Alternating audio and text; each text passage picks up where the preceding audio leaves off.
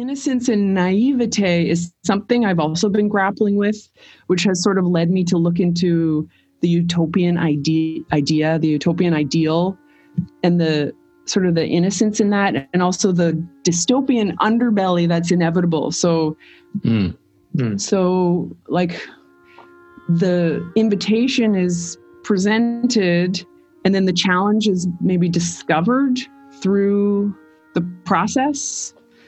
And the challenge isn't always clear, but then with that, after that Richmond project, I really started to think more about, okay, what is this ideal I'm trying to present, this kind of like shared presence? You know, it seems very kind of naive in a way.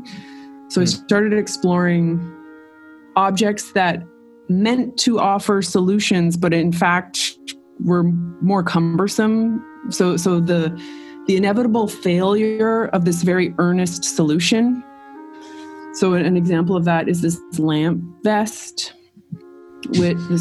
vest, which is a metal armature that goes under a vest, and a lamp which extends out from the shoulder and then has a pull chain for turning the light on and off. It had a battery pack in the back of the vest, and how like it's meant to be really useful and helpful and kind of offer something really useful, but actually it's totally impractical and cumbersome. So like the problem that's created by a solution it's meant to be, it's offered in earnestness, but it's actually can be problematic. And so that became kind of a topic over the next kind of few works of like the inevitable failure of this kind of utopian solution.